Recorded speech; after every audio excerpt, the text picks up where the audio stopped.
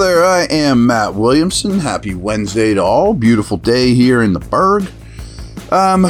So Steelers certainly not sitting on their hands and chilling out in May, sort of a downtime. They release a Keller Weatherspoon today, or just last night, since we spoke last at least. And you and I have talked about this a lot. I mean, this is not a surprise. We could kind of see this coming. I'm a little shocked it didn't happen a month ago, 2 months ago.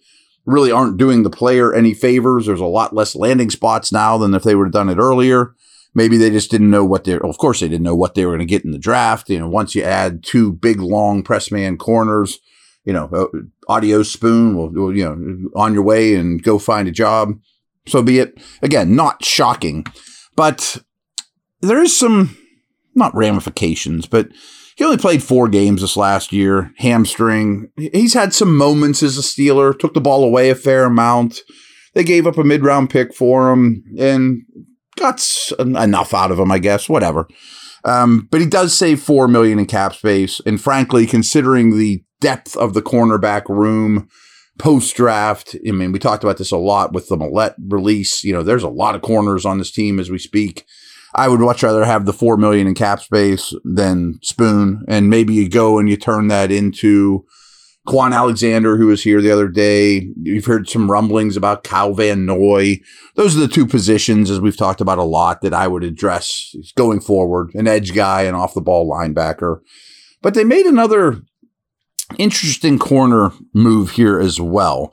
And I'm not going to say I know a lot about Luke. I think it's Luke. L-U-Q is his first name. I'm going to call him Luke. Luke Burko, B-U-R-C-O-O.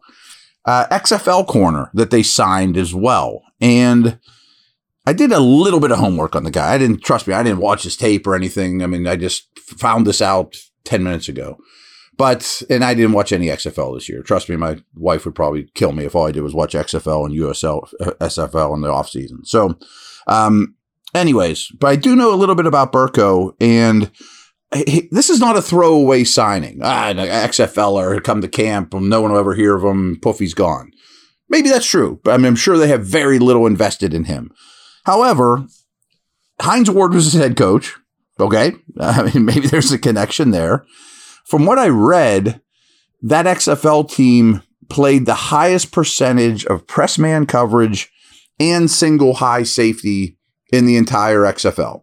Again, I didn't chart it. I'm just regurgitating information. But how many times have I told you, teams tell you what they think by their offseason moves. And Steelers offseason corner moves are man coverage, single high safety. This is what they are telling us. And while the league is going in opposite direction, they are going very heavy in this way. And I like it. I like when teams play outside the box a little bit. There's a physicality and an attitude to playing press man coverage with big Porter, type corners that are going to beat you up. And, this Burko character is more of the same. I mean, he's 6'1", leaner than those guys. He's 175, but a 6'1" corner. I mean, you have that size, the physicality, and frankly, he was like the best corner in the XFL. Now, I should have probably led with that. He was all XFL. He made their Pro Bowl team, their All-Pro team. So, just don't ignore him, in the preseason or if you go to camp or whatever. He could be in the mix. So I thought that was interesting. And I don't think that's a 1-for-1, I got to cut Spoon to get Burko. And I think you just get Burko no matter what. Hope he makes a team or makes an impact or, whatever. But I'd rather have the $4 million than Spoon when it's all said and done. So quick break. And then I'm going to talk about something that is completely different, but I find extremely interesting.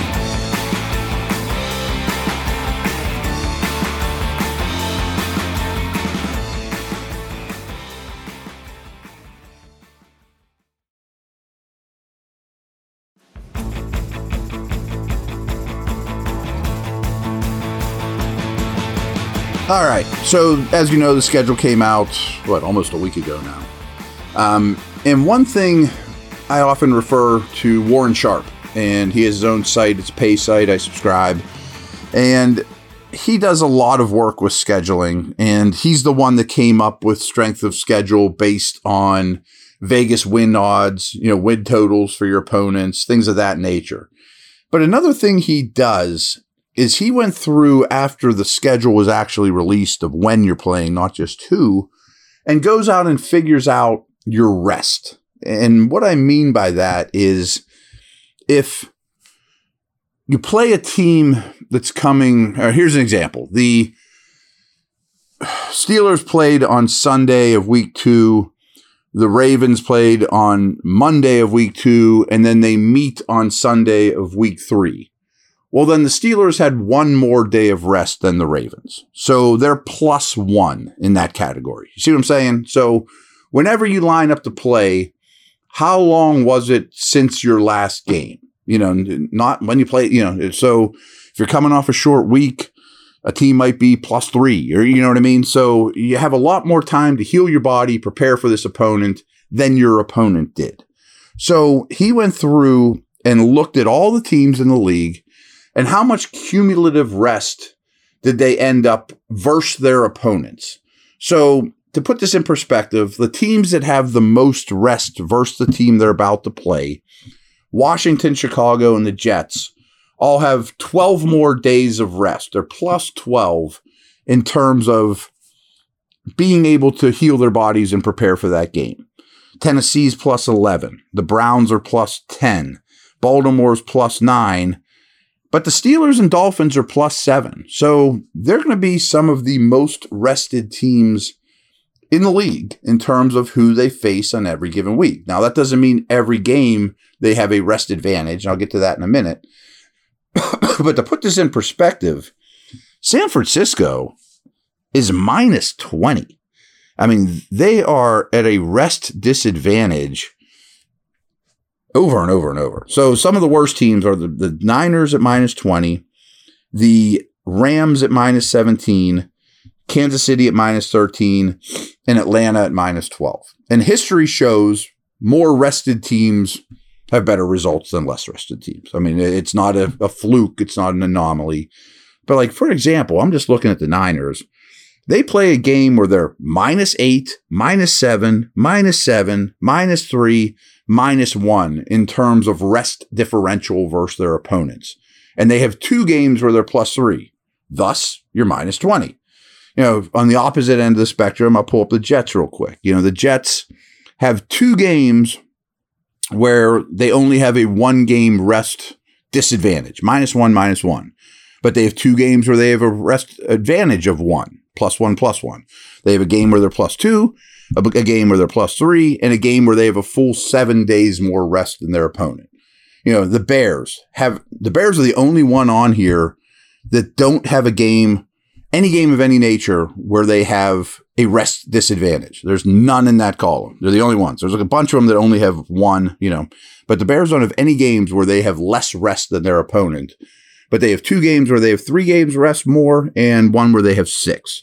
So just wrapping this up with the Steelers rest differential. There are 2 games, and I should know this off the top of my head and should have looked before, but I'm sure you could figure it out, where their opponent will have 3 days more rest than the Steelers.